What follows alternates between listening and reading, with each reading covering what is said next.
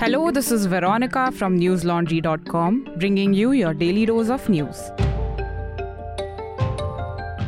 Today is Thursday, the 1st of September. The Aam Aadmi Party today won the vote of confidence which was tabled by Delhi Chief Minister Arvind Kejriwal.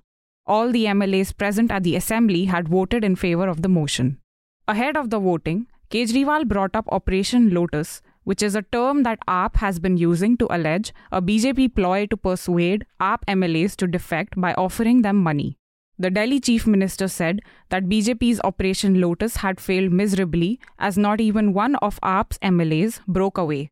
While addressing the assembly, Kejriwal also said that there had been a 4% increase in vote share while referring to Gujarat. He added that if Sisodia gets arrested, then it will be 6%. On the CBI's raid on the Deputy Chief Minister, Kejriwal said that the CBI officials also understood that there was no case, but they were under pressure. The CBI had raided Sisodia in connection with an alleged liquor scam, which took place through the now rolled back new excise policy. Sisodia has been accused of extending undue financial favours to those holding liquor licenses after the tenders had been awarded. There was a ruckus at the assembly as BJP MLAs entered the well. They were subsequently marshalled out of the assembly. While Jharkhand Chief Minister Hemant Soren faces a potential disqualification as an MLA, a delegation of 10 leaders from the Jharkhand Mukti Morcha Congress coalition met State Governor Ramesh Bains at the Raj Bhavan today. This comes after the Election Commission reportedly recommended Soren's disqualification to the governor. The recommendation came after the BJP moved a plea alleging that Soren had violated election rules by granting a mining lease to himself. Last week, the JMM Congress Alliance had moved its MLAs from Ranchi. Following a meeting at the Chief Minister's residence, the leaders were seen getting into buses with luggage and leaving for an undisclosed location. The goods and services tax revenue has increased 28% year-on-year to 1.4 lakh crore rupees in August, the Union Ministry of Finance said in a statement. The revenue has crossed the 1.4 lakh crore rupees mark for 6 months now.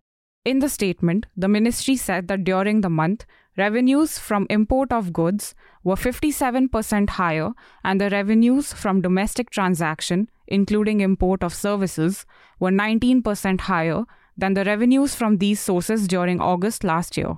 The central government collected over 54,000 crore rupees and the states collected over 56,000 crore rupees after settlements. Among the states, Punjab, Haryana, Delhi, Gujarat and Maharashtra reported double-digit growth, Mint reported. The ministry said the growth was due to a clear impact of various measures taken by the council in the past to ensure better compliance. It added that better reporting coupled with economic recovery has been having a positive impact on GST revenues on a consistent basis. The National Investigation Agency has announced a bounty of 25 lakh rupees for information on underworld gangster Dawood Ibrahim. A bounty of 20 lakh rupees has also been placed on Ibrahim's lieutenant Chota Shakil. Additionally, the NIA has announced a bounty of 15 lakh rupees each for Ibrahim's other aides, Anis Ibrahim, Javed Chikna and Tiger Memon. In a statement, the NIA said that Ibrahim and the others are working in active collaboration with international terrorist organizations Lashkar-e-Taiba, Jaish-e-Mohammed and Al-Qaeda. Ibrahim and his associates are wanted for several terror activities in India, including the 1993 Mumbai serial blasts, which killed 257 and left over 700 injured. The gangster already has a bounty of $25 million, which was announced by the United Nations Security Council in 2003. Last year, India had told the UNSC that Ibrahim continues to enjoy patronage in a neighbouring country. He reportedly resides in Pakistan. Tripura police today served notices to 28 people who were accused of triggering violence against BJP workers during a public meeting presided over by the party's national president JP Nadda. Nadda had been on a 2-day visit to the state earlier this week. The attack had happened at the headquarters of Tripura Tribal Area's Autonomous District Council in Khumulwung. It had reportedly left nearly 25 people injured. Following the violence, 7 cases were registered in different police stations, Hindustan Times reported. A police release said that during investigation of the cases, police served notices under Section 41A of the CRPC to 28 accused persons for further legal action. Apart from this, one person was arrested and raids are being conducted to arrest others, the release said. The move came days after State Chief Minister Dr. Manik Saha had called for stern action against those who had carried out the attack. Listeners, in June, Kanpur was among several cities that witnessed violence as some groups took to the streets to protest remarks by BJP leaders against Prophet Muhammad. To build its case against the alleged perpetrators of the violence, the Uttar Pradesh police has now invoked a conspiracy theory that the local Muslims were trying to take over Hindu land under the guise of riots.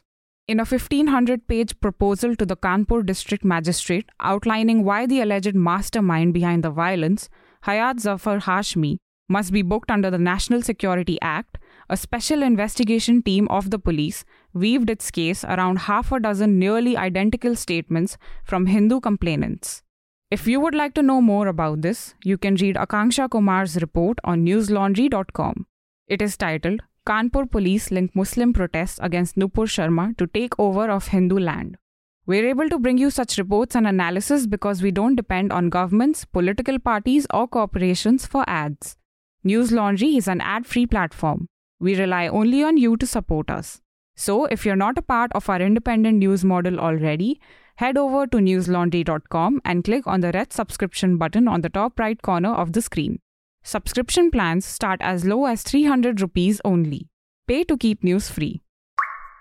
In a long-awaited report, the UN Human Rights Commissioner, Michelle Bachelet, has said that China's arbitrary and discriminatory detention of Uyghurs and other Muslims in its Xinjiang region may constitute crimes against humanity.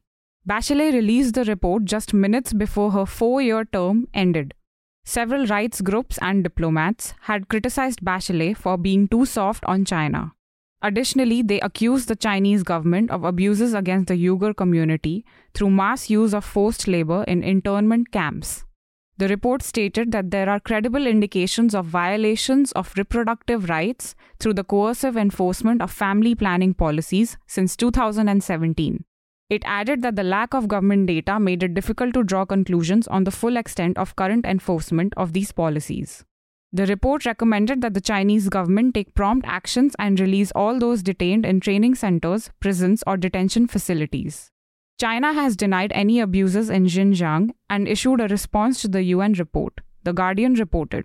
The response emphasized on the threat of terrorism and the stability that the state program of de-radicalization and vocational education and training centers brought to Xinjiang. That's all the news we have for you today.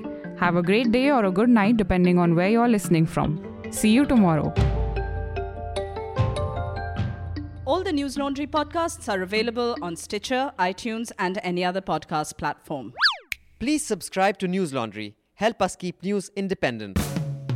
To catch all our podcasts on news, pop culture, current affairs, and sport, visit newslaundry.com. Follow us on Facebook, Twitter, and Instagram, and subscribe to our YouTube channel.